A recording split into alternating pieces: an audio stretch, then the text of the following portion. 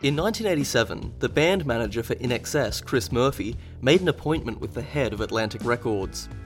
He had with him a copy of INXS's eagerly awaited 6th studio album, and he just needed someone to release it. He nervously sat in the plush New York offices as the record label boss put his feet up on the desk and closed his eyes from the minute it went on to the minute it finished. Once it was over, he said to Chris Murphy, "I'll give you $1 million to go and record another album. This is not happening. This is shit." Feedback from other record labels was not much better, with one label head even calling Murphy up to ask what the hell he and the band thought they were doing. This new album didn't sound nearly rock and roll enough for anyone to release. They said the funk and dance elements were suited for black radio, but no one would promote it.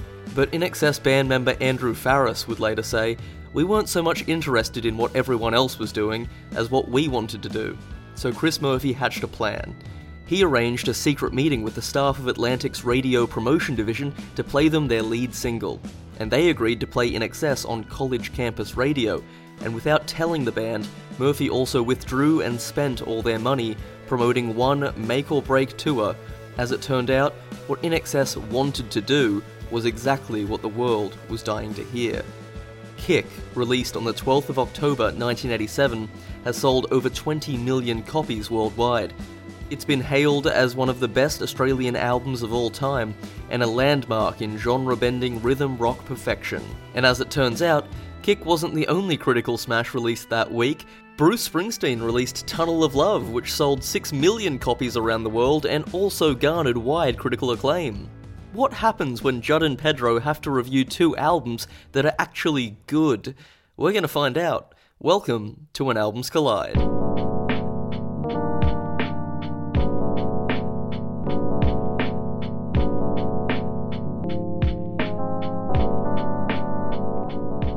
You're listening to the When Albums Collide podcast. Judd Boaz with you, as ever, joined by Pedro Duran. Pedro, what's happening? Not much, bud. Just hanging out. What is up with you? Not a lot. This is our sweet number 16, this episode, and we couldn't have chosen a better duo of albums. We have, for the first time in what seems like, I don't know, forever, we have two actual successful albums that were well received. We have Bruce Springsteen's Tunnel of Love, which came out the 9th of October, 1987, and INXS's Kick, which came out 3 days later, 12th of October, 1987.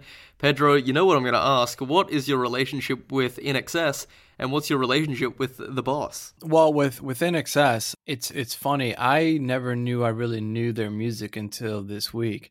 So fans of the show would know that I'm originally from Florida, and in Central Florida, like theme parks are a mainstay, and they're massive in the area and the culture. And that song, New Sensation, was used for a TV commercial for SeaWorld that would run from like 1997 to 1998. So I used to hear that song a bunch growing up. Do it all in a day?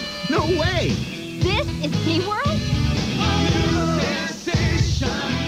And it wasn't until this week that I realized that song was actually a part of this album. And then with Bruce, Bruce Springsteen is such a massive artist, particularly in the United States, especially with like Born in the USA and stuff. That was like released in 1984. You kind of hear his music through osmosis, right? I used to watch a lot of Late Night with Conan O'Brien, and the drummer Max Weinberg, who was the lead of he was the leader of the show's band. He would mention a lot that he was in the E Street band with Bruce. So that's how I was familiar with Bruce. Two massive artists, especially in the 80s, these two bands were really big. Right. Artists were super, super big.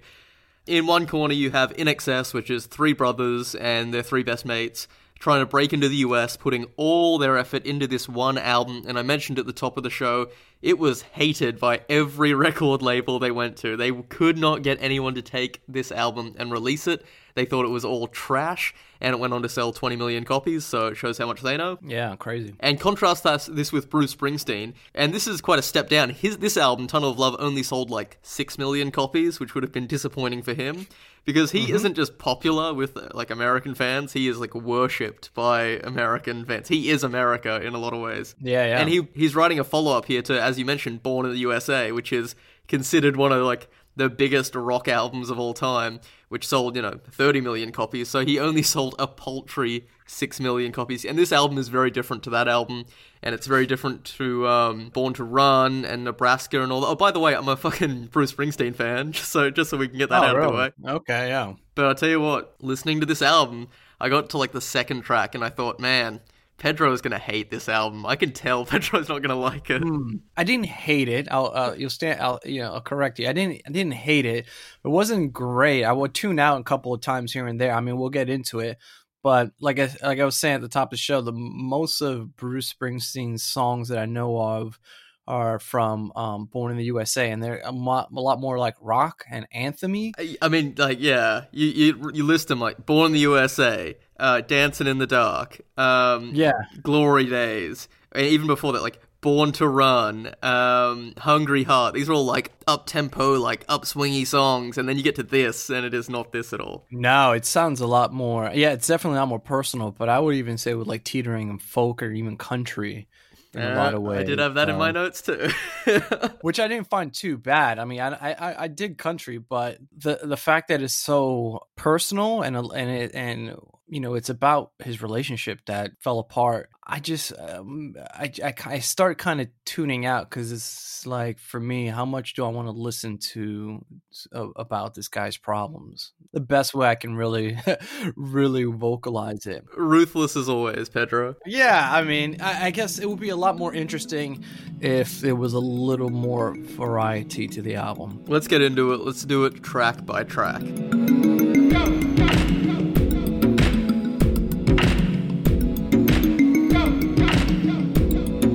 Opening up the album for Tunnel of Love, Bruce Springsteen, Ain't Got You. And yeah, I heard this and I was like, what is this? This sounds nothing like what I was expecting a Bruce Springsteen of this era to sound like. It's like an old soul, almost bluegrassy number. Bro, I said it was Elvis Presley. Oh, like, that's what I had to. Damn it. It sounds like Elvis Presley with the acoustic intro, and then it turns into like a rockabilly song. It was like it was a total throwback to me. So that's why I was first listening. I was like, okay, maybe this is just something he's opening it up with. But then as the album goes on, it becomes very apparent. I'm like, oh, okay, this is the sound of the album. Okay, so it's funny that we mentioned Elvis because Bruce Springsteen loves Elvis Presley, absolutely obsessed with him since he saw him on TV when he was a little kid. He actually tells this really great story at his gigs about how much of a fan he was of Elvis. In the middle of their like rise to success in their early albums, they have this gig in Memphis. So he's like, you know what? I'm gonna go to Graceland. I'm gonna meet Elvis. So he gets a cab after a gig over there at like midnight, and he jumps the fence of Elvis's house, and he runs up to the house, and of course he gets stopped by a security guard, and he asks, is Mr. Presley here? Is Elvis here? And he gets told no, Elvis is on holidays somewhere. And he's like, could you tell him I was here? My name's Bruce Springsteen. I'm on the cover of Newsweek this week. I'm kind of a big deal. And the security guard was like, yeah, sure, whatever, kid, get out of here. Yeah, beat it. And Bruce says he regrets it now because people are always jumping the fence at his house, so he knows how annoying it could be. But huge Elvis fan, and you can hear it on this first track because he is doing his best Elvis impression. It's coming over big time. But this song, in particular, really sets off the tone for the entire album, which is a theme about a man who is, in his real life, is married and is in a failing marriage and is about to get divorced. Like, all these songs heavily centered around divorce, and surprise, surprise, art imitates life. He was actually going to get divorced after this album was made. In particular, this song, you just get it. I listen to the lyrics and I'm like, this is not chest-pumping anthem. This is, you are putting all of your belongings in the back of your hatchback Hyundai because your wife got the house in the divorce. This is what this music is about. I just took it as, okay, so this is Bruce talking about himself because he's one of the most successful artists at this point, you know? And then contrasted, opening track of INXS's Kick, Guns in the Sky. Way different, man. It isn't bluegrass, that's for sure. They're doing hip-hop. They're doing a hip-hop beat. I was waiting for Michael Hutchence to spit a verse. Oh, he does. He gets a little rappy. He gets a little bit rappy, yeah. But this song is a apparent criticism to the Strategic Defense Initiative that Ronald Reagan suggested, And they get quite intense with this. Like, there's lyrics where they sing, like, "It's a load of shit, I'm sick of it." And I'm like, oh, that's quite intense for 1987. Yeah, I found that super interesting, especially from an Aussie band, because go on and criticize, Ronald Reagan, the U.S. president at the time. And I think it's a bit indicative of the decade. I mean, we'll go into it a little bit later, but I think it's a reason as to why Born in the USA, that the album Bruce previously put out, was so massive. Like you said, he puts out really cynical music. I think the lyrics in that album was a massive reason as to why that was so successful. It's just the mood in the world right now was kind of this anti-Ronald Reagan, anti-conservative, I guess capitalistic commercialism that was happening in the world. So that kicks off, and like both of these opening tracks, pretty weak. I'm gonna say just straight, like I didn't like either of these tracks. In fact, I would say, because Bruce Springsteen, it's like a vinyl record. Side A, the first entire half of Tunnel of Love, I wasn't that crazy about, I'm going to be honest. Like, okay, I'm going to come off like a total pleb here. Okay. I like the popular songs, man. I like Born in the USA. Is that so wrong? No. So, what's going on, man? The next song, Tougher Than the Rest, we are dangerously close to country music here. Dangerously flirting with heartland rock country music. Yeah. This is the second track. When I started listening to this, I was like, oh, okay, I guess the whole album is going to be, this country western kind of theme. And I was at the point I was like, all right, cool, I'm down with it. Let's see how it goes. I don't know. I also wasn't too ecstatic about it. But I would say it was a decent tune. We haven't done this in a while. Deep dive into the YouTube comments. This one comes from an account called Chrissy Green, I Miss Brandon. Okay. Mm-hmm. It reads, quote, "I'm a 45-year-old woman who has been divorced 2 times. I have tons of baggage. Within 4 years, I lost my sister, my father, my mother, and my 16-year-old son. I've been beaten in every conceivable way by men. Just as I was ready to give up on life, I met my soulmate. He is a blessing, and he isn't afraid of all that I am. This is my song to him." So I was thinking, this album is very clearly how tough is marriage, and marriage is a struggle, and it's just the two of us against the world, but also, I don't want to be with you anymore. Is this an album that, like, when you and I are still doing this fucking podcast in 30 years' time, we're both married or divorced, we're going to come back to this album and be like, Bruce, I know what you're saying now. Like, now I get you now, Bruce. Yeah. We're just, like, not quite there yet? I think so, maybe. I guess I've never been married or divorced, and I'm pretty sure you've never been married or divorced. Not to my knowledge. Yeah.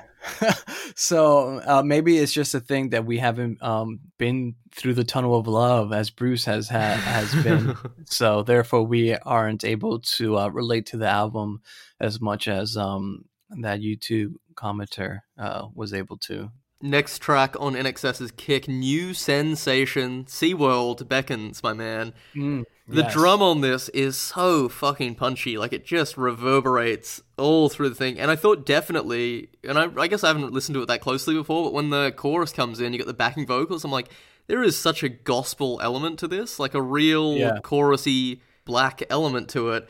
And as I mentioned at the top of the show, like, they wouldn't promote this album because, like, oh, that's for black radio. Like, mainstream rock radio won't play something this black sounding.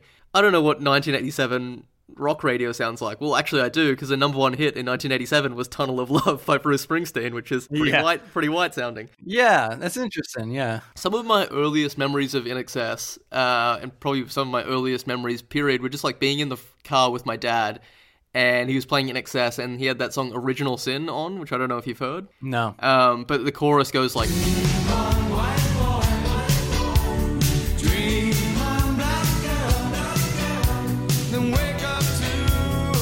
It's like about an interracial relationship or whatever. This has always been a thing in their music, where they're incorporating African-American styles and like with white Caucasian rock and stuff.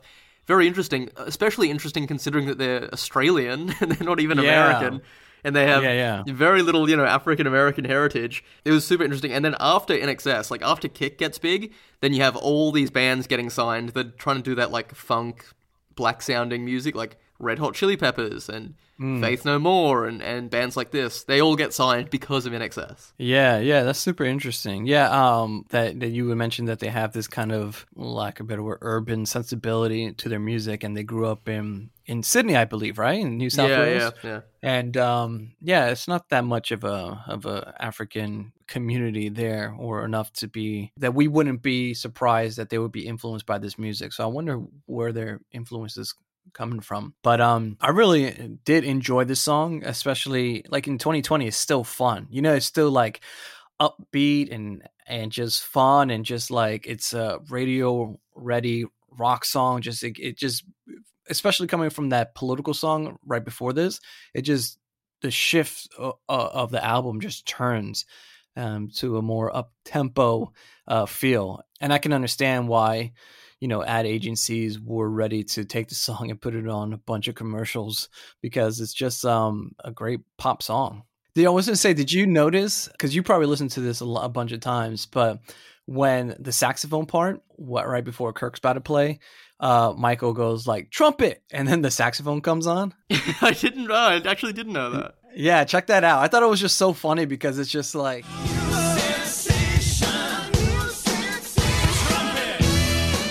I don't know, I just thought it was a funny thing. It reminded me of The Darkness in that song. I bring up The Darkness all the time on this like 10 times an episode.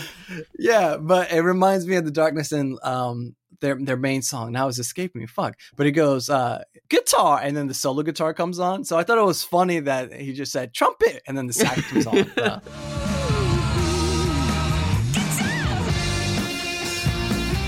What did you think of the next song too? You're talking about like where they're getting their influences. I think Michael Jackson might have had something to do with the next song a little bit, because I got a real like Michael Jackson in Bad or Michael Jackson in Beat It in the next song, Devil Inside. I was like, big smack of MJ here, Michael Hutchence's vocals. Yeah, that's super interesting. Yeah, I could definitely see that. Out of all the songs on the album, for me, this is where I was kind of like, okay, where is this going? Because I thought this was, just me personally, was one of the weaker songs on the album. Really? You didn't like Devil Inside? Not really. Compared to everything else on the album, I kind of forgot about this. And I know that this song was super successful because it was like number 2 on the Billboard charts when it came out. But I don't know. And even the theme about there's some kind of wickedness in all of us, whether it be male or female, I just was kind of like, all right, whatever. I just, it didn't win me over at all. Yeah, I didn't mind it. I thought it was pretty good. All right, here we go. Here we got a big chunk of info coming up. The next song on Tunnel of Love, All That Heaven Will Allow. Now, it's a fine song, but it was around this period I was like, yeah, Pedro's going to hate this album. Pedro ain't going to like this album. But I thought what was more interesting than this album was the tour that came afterwards. Okay. They went on a huge, year-long tour in 1988 after this came out. And it was full of drama, mainly because it was nothing like any of his other tours. I think because Bruce was a little bit uncomfortable with how famous he had become, and he's doing all these like huge stadiums and stuff. So this is completely subverting audiences' expectations. It's a really weird stage show and very different from everything else that they've done. In particular, what was strange is that because most of these songs were about marriages or relationships in trouble, people started to think like, Springsteen, what's going on, man? Didn't you recently get married to an actress in 1985? I thought you were happily married.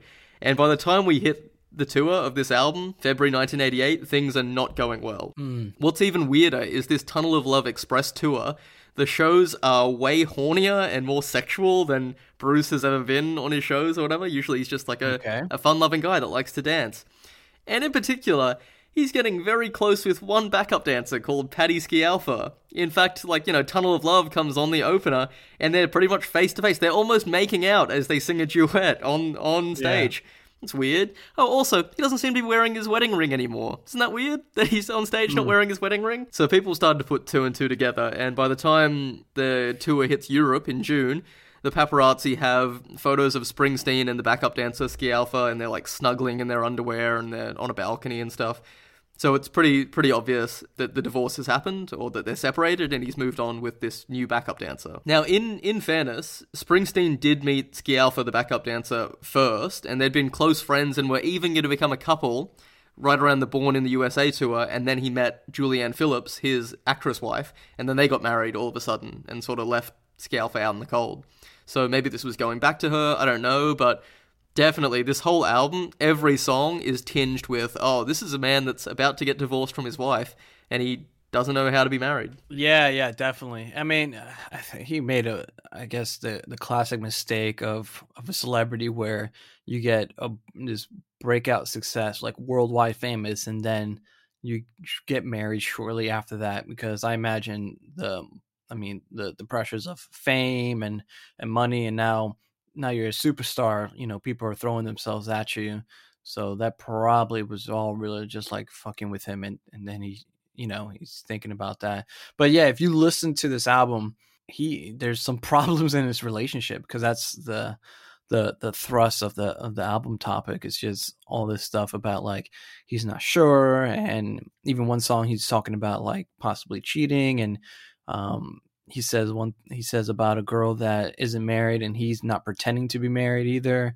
Super reflective of his mind state at the time. It's funny because like a lot of his famous songs too have to do with marriage not working out. Like the opening lines of Hungry Heart from The River are, got a wife and kids in Baltimore, Jack, went out for a ride and I never came back.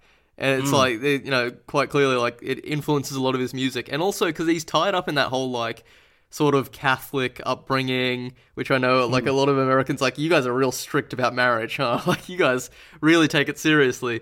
And he has stated about his like Catholicism, he came to understand that once you're a Catholic, you're always a Catholic. And I don't participate in the religion, but I know that somewhere deep inside, I'm still on the team, so to speak. That's got to be going through his head as well. Like, oh, divorce is like a sin and it's frowned upon and it's like a failure. So, yeah, there's a lot going on here. Yeah. The next song, Spare Parts, this is a song I can sink my teeth into. Opening lines, Bobby said he'd pull out, Bobby stayed in, Janie had a baby, it wasn't any sin. I'm like, oh, here we go. Now we're doing some Springsteen. Yeah, it was funny. Yeah, it's I love this the story aspect of it. It actually reminds me of Bon Jovi's like Living on a Prayer, like how like the two, they stick together and like we got to hold on because we've all we've got or whatever. This is like in this song, guy doesn't pull out. Woman has a baby, he just fucking books, he gets out of there, and she's a single mother, and that's what she does. Yeah, it's super interesting. I wonder if that was just a trend that was carrying on in the 80s or something. I think it still continues to this day, Pedro. Oh yeah, but can you think of a song that came out recently where it's just like, Johnny did that, and then Janie is the girl or something like that? Oh right, yeah. No, I was just talking about dudes just pulling out. Yeah, I was talking about pulling out. Yeah. Oh, okay. Yeah. Guys are still. You're talking about the music. Yeah. Guys are still doing that. Yeah. And yeah, like this song gets quite intense because the guy goes to work on an oil rig, leaves her behind, and then she thinks about killing her baby in the river. And I'm like, holy shit. Yeah, it's crazy. This is like that real Springsteen kind of working class. I was gonna say almost like white trash kind of theme, but I don't want to. It's not that. Yeah. It's like working class for sure. Yeah. The working class problems, which I think he's really synonymous with, and feeds it into his popularity. But I was really digging this song, and I thought it was one of the stands out of the album. We'll just wrap up. This is the side A, the finale to side A on Tunnel of Love, Walk Like a Man, where he's talking about being there on his wedding day, and it's like he's having a conversation with his dad, and Springsteen famously has quite a rocky relationship with his father, and so that came up to it as well. But I just kept going back to these, I kept watching live videos of this Tunnel of Love concert. After this, Springsteen kind of has a decline. Like, he's never as good again after Tunnel of Love, people have generally said. Born in the USA, he sells out, mainstream appeal, and then he has Tunnel of Love, which is his underrated classic, and then he falls off. Interestingly, he did a show in East Berlin, it's July 19, 1988, which means the Berlin Wall doesn't fall for another 16 months. Like, communism is still a thing in Berlin. So it was organised by the socialist youth movement Free German Youth, and it was to, quote, relieve some tension among the younger populations of East Germany. AKA, they hated living in a commie shithole and they wanted to bring in one of the popular Western musicians. Yeah. The state newspaper, like, oh, here's this, like, working class American who attacks all the social wrongs in America and he's really hypercritical of Reagan and this is going to be really great. This is going to convince people that America's bad. And guess what? It had the exact opposite effect. Yeah. Like 150,000 people show up. Estimates go up to, there might have been 500,000 people there, which is like 1% of the entire German population was at this concert. And they're all singing Born in the USA, and they mean it. They're all thinking right now, like, man, I really wish I lived in America right now. Yeah, especially non-native English speakers. If you're hearing that song, you probably think it comes, it's a very patriotic song, and you're singing the hook like "Born in the U.S." You're just like, yeah, America number one. You know how like Germans are, and alienating our German listenership. Yes, definitely. They're still behind the walls, so I don't know if anyone's listening. I mean, you live in a communist regime and you get this awesome, the biggest rock star on the planet comes and he has all these awesome songs. Like, of course it's going to make you want to live in America. Yeah, it's like they might as well have gone there with free McDonald's for everybody. You know, dude, what I mean? it's like, exact like when the USSR opened up, and I guess Gorbachev tore down this wall, and they opened the first McDonald's in Moscow, and just the line is 3 kilometers long because everyone wants McDonald's. Everyone wants Bruce Springsteen. Final encore, his big song, "Dancing in the Dark," one of my favorite songs. He brings this East German girl up on stage. And I swear to God, the way this girl is looking at him, she would have let him put a baby in her, like, on stage in front of 500,000 people. She's like, yeah, like, I have a husband down there, it's fine. Just do whatever, Bruce. Let's go back to America. I'm yours. Like, fuck him. Let's go. You can just, like, see, like, the way she's staring at him, she's like, this is the best moment of my life. Yeah. And that German girl will go on to be Courtney Cox. Angela Merkel. And yeah, so like he's like, oh, thanks so much for coming up, goes in for the hug, and she very clearly is leaning in for a kiss. She's like, I'm gonna go for it. I'm gonna fucking kiss her. Obviously she doesn't know that one of the backup dancers on stage is staring daggers through her right now, and she's finna end her whole career if she kisses Bruce Springsteen. And apparently she's an event planner somewhere in Berlin right now and still has the shirt unwashed from that concert. Oh, wow. All right. Dude, watch that. It's a great concert just because it's like the significance of it. People, like historians have said, like it was very significant in capturing the discontent of the German public at the time and like pushing for changes. Bruce Springsteen, who would have thought? Crystallizing their malcontent. Let's take a pause for the cause. We'll be back with more INXS, more Bruce Springsteen after this.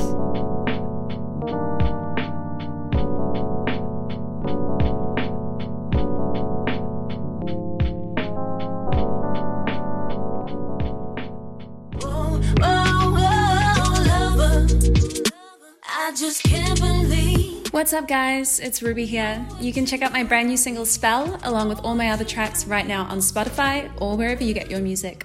Mwah.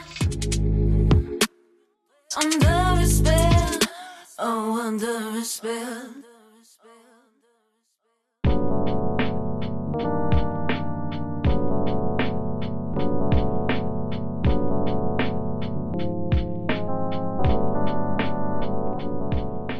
Welcome back to When Albums Collide. I cannot say Springsteen to save my life right now.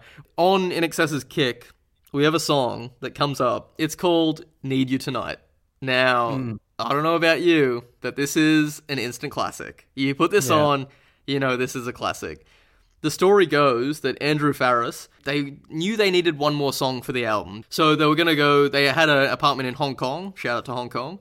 And he was going to fly with Michael. They're going to go to Hong Kong, do a bit of songwriting, do a bit of partying, come up with like a hit single.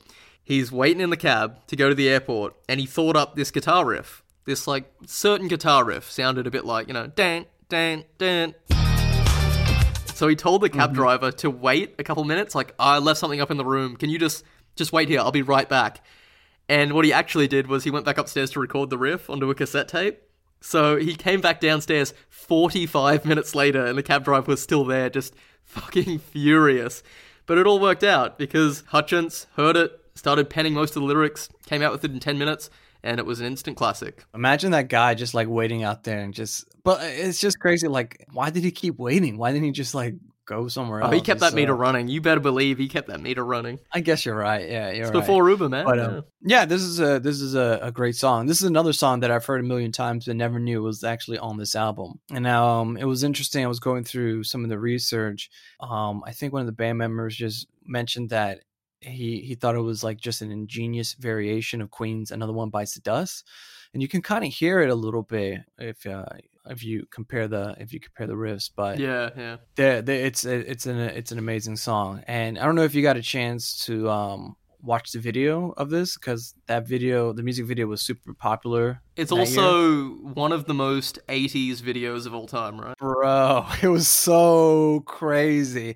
Yeah, because I was like looking at all the articles and stuff. So I said, let me watch the video. And I was like, dude, this is an 80s ass video. It's almost like you were making a parody of an 80s video. Just look at that video, because it's just the most 80s of 80s of 80s of everything. So I get it's just it's a testament to how important it was, because it went on to win like 5 music awards. It was nominated for 9, and then in 1988 VMAs it won like it just swept the award shows. So if anyone's listening, just definitely check it out. Sort of the coda to this song is Mediate, and they were often played back to back, and they have like 2 very disparate moods, but you play these songs back to back as it like combines 2 songs from the album, and like the music video has this. It has both of these songs in the one music video.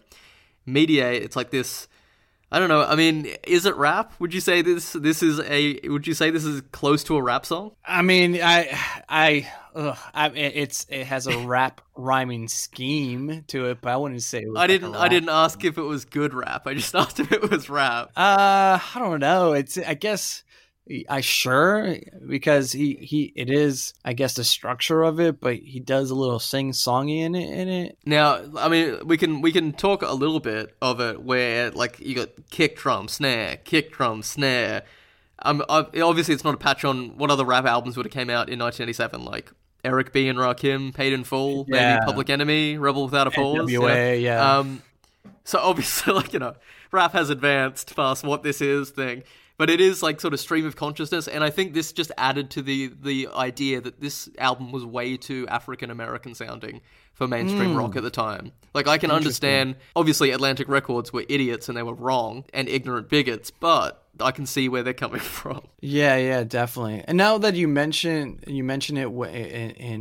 in relation to this song, this is the year a couple of months earlier Appetite for Destruction comes out. Oh yeah, because we've been to 1987 before on the podcast. Right, so Appetite for Destruction is out, so that means also Twisted Sister's out, so, and like Aerosmith's out, so I think, and even that glam metal and that hair metal. When you put it like that, yeah, like this sounds nothing like Appetite for Destruction or Twisted Sister. Like, this is so way funkier than any of that. Yeah, definitely. And even with the song, like, Need You Tonight, just think about it, like, it's almost like a Prince vibe, you know what I mean? Like, so I can, now that you put it in relation to that, I can see where that studio exec is kind of like, well, this isn't the rock that's being played, it's not headbanger rock. So yeah, definitely. Another song that's very reminiscent of Mediate is very similar to Calling All Nations, which is also quite hip-hop a little bit later in the album. The opening verse of Calling All Nations and the drum machine, man, I'm like,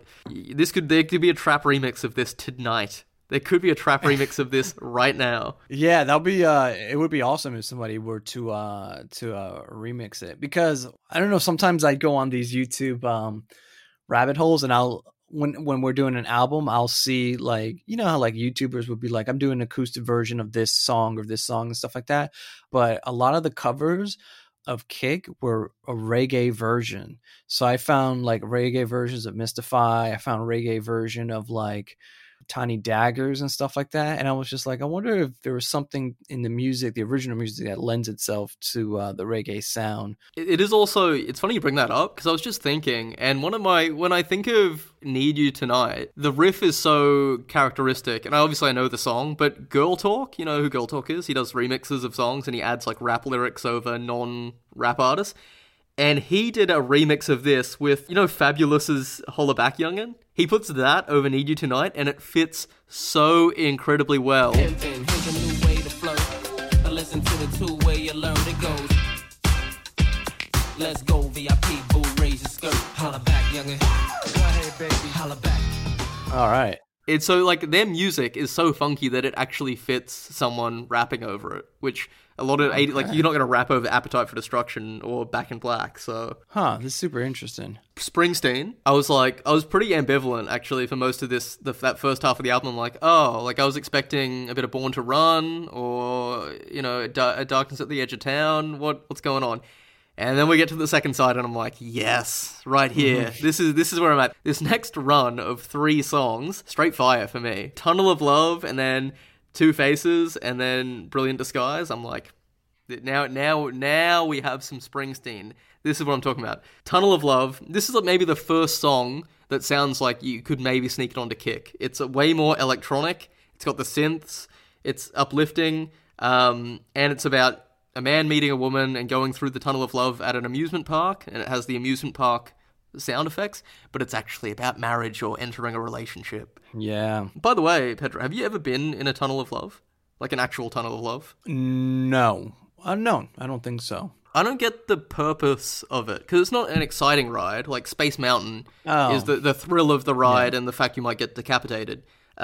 Whereas Tunnel of Love, is it actually just like a dark space where teenage couples can finger bash each other under the cover of night? That's from what I understood that it always was. I think it was like a thing that was like super popular in the 50s or something. Yeah, it's like the agreed upon fingering ride. Yeah, exactly. So, you know, you take your finest dame to the carnival, you get her a soda pop and some cotton candy, you go on the Ferris wheel.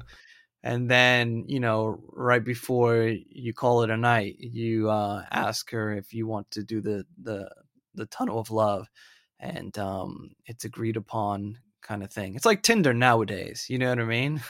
Everyone's on there, and they say, "Oh, I'm not here just to hook up," but come on. Yeah, I had a girlfriend whose fantasy it always was to on a roller coaster to be like, you know, pleasured.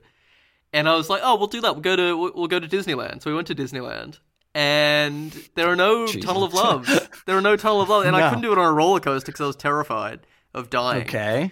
Yeah. So we were like, the only alternative is like It's a Small World. Dude, I knew you were gonna say that.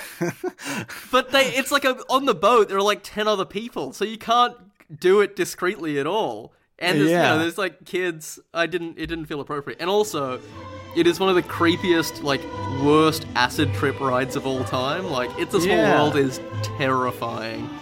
I had performance anxiety. Yeah, that's totally understandable. I would have been concerned if Sorry, babe, if you're listening. I would have been concerned if you went through with it and she got off, and more because of the singing of, children from around the world. That would have been a lot more concerning, but I'm happy you didn't go through with it. Oh, by the way, we compare and contrast albums on this podcast. Hey, Pedro, what did you think of the song? Tunnel of Love, yes. Went to number 1. Yeah, well, this is where, for me, the album does pick up again, and it's interesting because it was on a vinyl, so it's a different side. So, yeah, I thought it was an interesting metaphor. Like, he uses that Funhouse motif to describe, I guess, this marriage that the man and the woman are going through, or this couple is going through in the song. Some interesting lyrics. I thought it was like, I can feel the soft silk of your blouse and them soft thrills in our little fun house. Then the lights go out and it's just the 3 of us, you, me, and all the stuff we're so scared of. And as you go into the album, and even with the next song, Two Faces, I got the sense that Bruce was really excited for this marriage, and it was something that he definitely wanted to pursue it because he went with it, but he had so much doubt in it while he was in a relationship. And I don't know if it was insecurity. I don't know if he really talks about it in that sense. It's so strange, right? Because if you watched him on stage at any point in his career, he's like, looks like the most confident dude. He's a rock star. He can do whatever. But maybe it is insecurity once you get behind closed doors. You're not on stage anymore. Yeah. Because,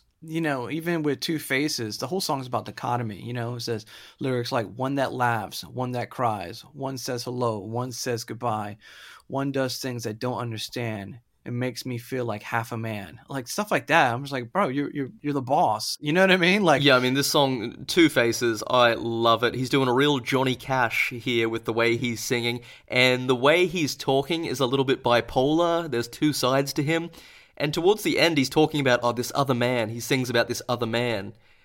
You know, this other man is going to take you away from me. He's talking about himself. Like, he has these two sides to him. There's a side to me that loves you, and there's a side to me that doesn't love you anymore. So he's writing this song, and obviously it's hard not to think about his divorce with Julie Phillips, and he has come out and said himself, "My first wife's one of the best people I've ever met. She's lovely, intelligent, a great person. But we were pretty different, and I realized I didn't know how to be married." And so they split up. And he wrote about it saying, "I dealt with Julie and my separation abysmally, insisting it had to remain a private affair, so we released no press statement, causing furor, pain, and scandal when the news leaked out. It made a tough thing more heartbreaking than necessary. I deeply cared for Julie and her family, and my poor handling of this is something I regret to this day." So he, carries it with him, and you're going to hear it in this album. Yeah, it was probably eating him up inside the whole time, and he just needed to just let it all out on the album. Probably a big reason why this whole album is dealing with that topic. We had two really great songs, and then Brilliant Disguise. It was another hit single. The video is really cool for it because it's all done in one take. It's just him singing the song one take, and it just zooms in on him sort of uncomfortably. And again, it's like, being in bed at night and not even knowing who your partner is. They're like, are you my spouse, or are you just wearing a disguise? This is a song where, like, I've been in relationships that are a bit like that, but I feel like these songs, I come back to them in 30 years after my fourth failed marriage. This is going to hit like a fucking truck full of bricks. Yeah. It's super nuts. Like, and it goes back into if he's really that insecure about everything, because even further on in the song, he says, "I hear somebody call your name from underneath our willow. I saw something tuck in shame underneath your pillow. Well, I've tried so hard, baby, but I just can't see what a woman like you is doing with me." And it's like, wow, man, it's very commendable that he's going to be so raw in the lyrics. You just wouldn't expect to hear that from a guy who just sold 16 million albums. And is kind of like this working class hero that everyone loves him, and single-handedly tore down the Berlin Wall. But yeah, it was probably, he is an artist, and it probably was eating him up inside so much that he just had to put it all on paper. Let's go back to the NXS album. The next two songs for me didn't do anything. One of them's a cover by The Loved Ones, or of The Loved Ones, called The Loved One. Extremely unnecessary, didn't really fit with the rest of it, because you've got this like sexy, funky R&B almost rock album, and then you just do a straight rock song. Yeah. It doesn't really fit, if you ask me. Yeah. And then the next song, Wildlife, I don't know if you had anything for it, did nothing for me. I was like, okay, starting to peter out. Come on. Yeah, this is where I wrote in my notes. Yeah, it's funny that you said that, because for Love One and Wildlife, I'm like, yeah, just typical rock songs. They're fine. They just didn't belong. Yeah. And I was thinking, like, we were just talking, like, Andrew Farriss just wrote on a whim right before the album was released, well, let's just add Need You Tonight. And I was like, well, without that, like, what is the album without the biggest single and your biggest song ever, It's so interesting. The next song, Never Tear Us Apart, for me, now I don't know about you, Pedro, for me, this is one of the best songs Australia has ever produced. Like, the really? the first cut, like, there's a bit of silence, and then they come in with, like, all the band. Chills, brother. Chills. Yeah. In Australia, this is like a karaoke classic. And if you're not from Australia, I would recommend listen to this song. Because it's a really strong sort of ballady, waltzy song. Yeah, definitely. You said this is the best song that Australia's ever produced. One of the best songs Australia's ever produced. Even better than anything from the Wiggles, or Hot Potato is a banger, you know that. No, Yeah. but for me, this is my favorite NXS song right here. And even though it's not really as funky or as fun as any of their other songs, there's just something about it. This song just sticks with you, man. Yeah, no, I like this one. Compared especially to the last two songs, it was a nice change of pace. I'm really digging the opening synths on it, and I think it's a classic synth opening, even on par with something like the Eurythmics' Sweet Dreams or Van Halen's Jump. Like, you hear it and you just know what song it is. And it's interesting.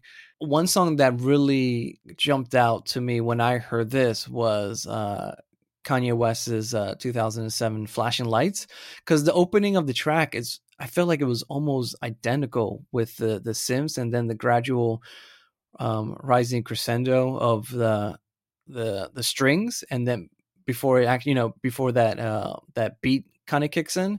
If you get a chance, listen to them like back to back, because I had to like go back and I was like, it reminds me of that song, and I was like, I wonder if like Kanye was inspired by this song or anything like that.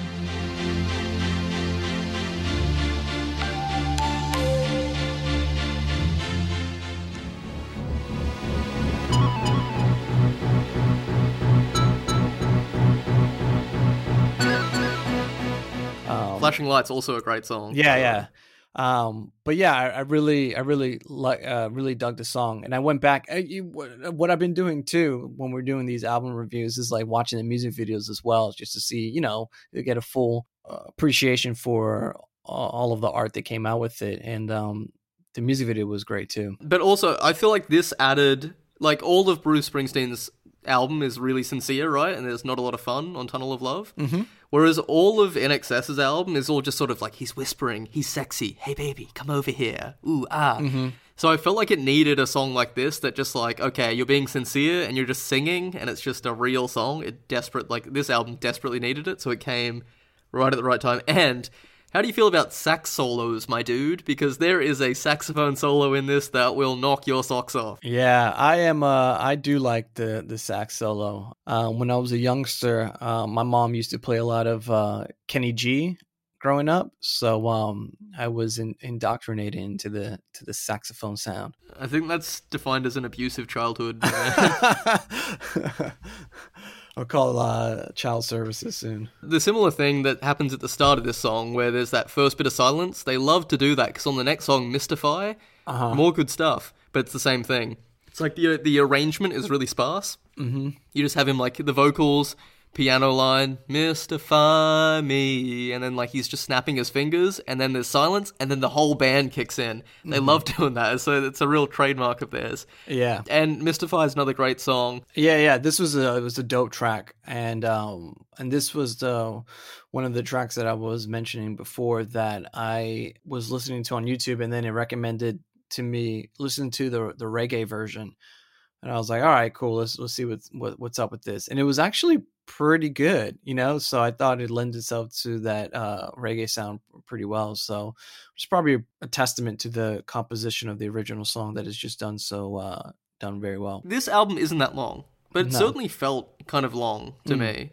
I think for some reason it is a lot very samey, and so Kick is a very fun song as well. I love that both of these albums have title tracks. They say the name of the album in the album. Love that.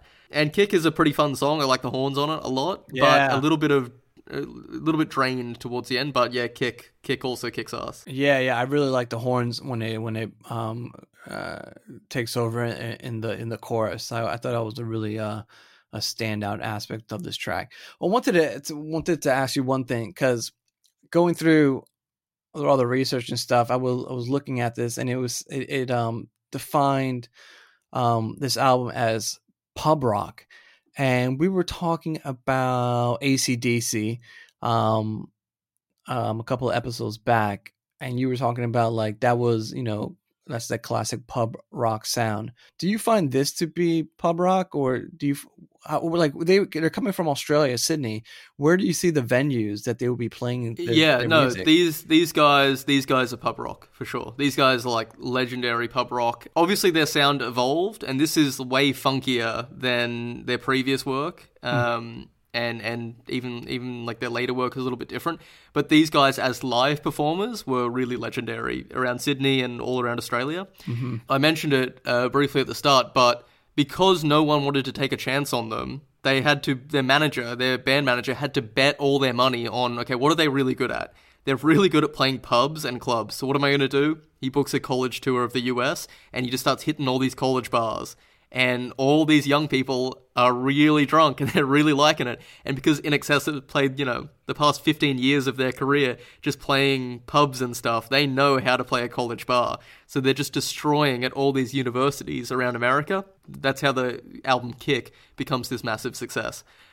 So look, I know what you're saying, because it's way more slick, right? And way more electronic than AC/DC or maybe Midnight Oil or something. Yeah. But these guys were, in terms of pub rock, these guys are up there as legendary status. Put it in the context of someone like next to AC/DC, and they're coming out around the same year, thinking about, like I said, this article I read was like define them as pub rock. And it's just like, well, I don't know. They do sound radio ready, and they sound a little more funky. So I don't know if it was just as, foot stomping, beer drinking as another band like AC/DC. But and then I was just curious, like, where will they be performing? So no, but yeah, that's good. Yeah, like absolutely same thing. And I tell you what, man, you play Never Tear Us Apart in a pub today, you play it in 1987, shit goes off, man. I'm telling you. And also, one thing that is sort of key to INXS's success is they are a powerfully sexual, heterosexual band. Mm-hmm. Michael Hutchence was extremely favored by womenfolk. I will say that. And the stories of him are quite legendary, of bedding many women in his career. But I think that was a big appeal to them too. All of a sudden, girls wanted to go to these gigs as well because Michael Hutchence was going to be there, and he was a rock god that was incredibly sexy. Yeah, definitely. Maybe the same for Springsteen. I don't know. I don't know. I don't know if Springsteen gives that kind of sexual appeal. Do you think so? I mean, you're he's way more wholesome, right? Like INXS are way more edgy than Springsteen. Yeah, for sure. Yeah. I just don't see Springsteen just kind of, I don't know, taking off his shirt and bedding women in a very sexual way. I just feel like, I don't know. Yeah, I feel like he'll lay some bricks before he does that. Yeah. Bruce Springsteen. This is on this Tunnel of Love tour. This is the first tabloid exposure he's ever had, because he's he doesn't make any waves or anything. So him leaving his wife and falling in love with another woman, and they're still happily married, so it isn't even that scandalous. This is the biggest scandal he's ever had. Right. Oh, interesting. For me, all the highlights of both albums are pretty much gone. Tunnel of Love, it wraps up with some alright songs. One Step Up is a very nice song as well. It's just about him as a man, and every time he feels like he takes one step up, it's two steps back. And also When You're Alone, something about When You're Alone got me. I don't know, he's the third verse, he's singing about someone leaving him, and he says, one day you're going to stop running around, you're going to settle down, and you'll look back and think about all the good times we had, and no hard feelings, but you'll realize that you want to come home. And I'm like, damn, that's going to hit me one day. Yeah. Give me another few marriages, Pedro. That's going to hit me one day. Yeah, this dude Bruce has been through a lot, man. It's just American troubadour, that's for sure. Did you have anything else for either albums before we take it to the breakdown? Yeah, I was just One Step Up. I liked some of the metaphors that he's using in the song. The song begins with a house with a broken furnace and a car that doesn't start, and it's just basically the metaphor for the couple's relationship, right? I thought that was super interesting that Bruce was able to use those metaphors to convey himself. And then When You're Alone and Valentine's Day, I mean, they continue on with the same theme. They're not bad songs, but at this point, I do kind of start tuning out just because I've heard the same thing again and again and again. Let's take it to the breakdown, man.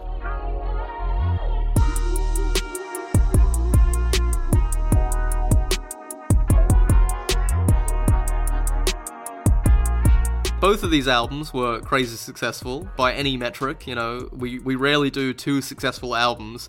So the question is, why were each successful in their own separate ways, Pedro? Interesting.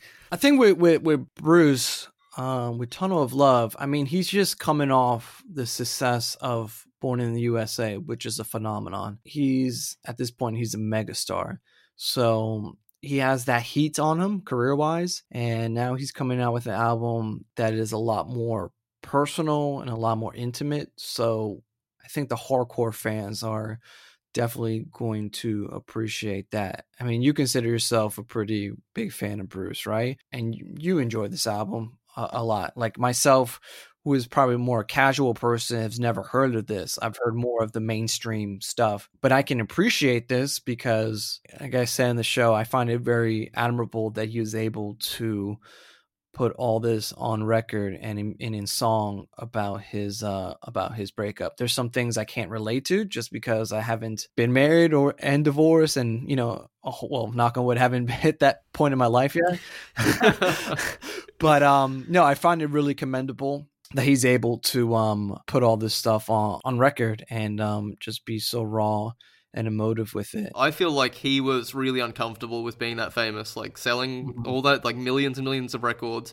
He just wanted to do like a hard left turn, throw everyone off the scent. Like he wanted to do his own album, and obviously he had his own issues that he wanted to write about. But he had done this before because The River came out and it was really successful, really like pop rock album.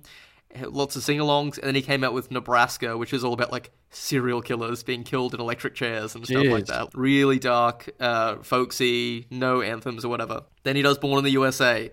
Huge hits, Born in the USA, big chest-pumping thing, singing on the 4th of July. And then he comes out with this, another hard left turn. So I think he was just uncomfortable being famous, and he wanted to do something different, something to throw people off the scent. And then after this album, he pretty much disbands the E Street Band. He's like, you guys go do whatever you want to do yourself. I'm on my own from now on. And they wouldn't play together until like 1999 or something. So this is like definitely the end of an era. Over time, critics have begun to see this as a sort of underrated classic because they understand what he was going through at that time. And I think as people get older, they'll revisit this album and be like, oh yeah, I can understand the difficulties of long-term relationships and stuff like that. INXS, though. Very much like another album that came out that year, as we mentioned before, Appetite for Destruction. I think this album rode the wave of fun pop radio hits. When you have 4 or 5, and this I'm talking about back in the day, especially 4 or 5 singles that are super catchy on the radio, you're getting a lot of exposure. You're gonna assume that the rest of the album is really good as well. Also, the fact their video won Best Music Video at the MTV Awards that year. It was nominated for 9. They had 2 videos nominated for the same category that year, Best Editing. So they were nominated for 9 music video awards. They won 5, including Music Video of the Year. So, I mean, all that exposure is just, they're like one of the biggest bands at that point. So I think all these things added to it. You can't deny the power of MTV in the 80s, man. It was just how people got their music back in the day. You got a really good-looking frontman that all the girls want to be with and all the men want to be.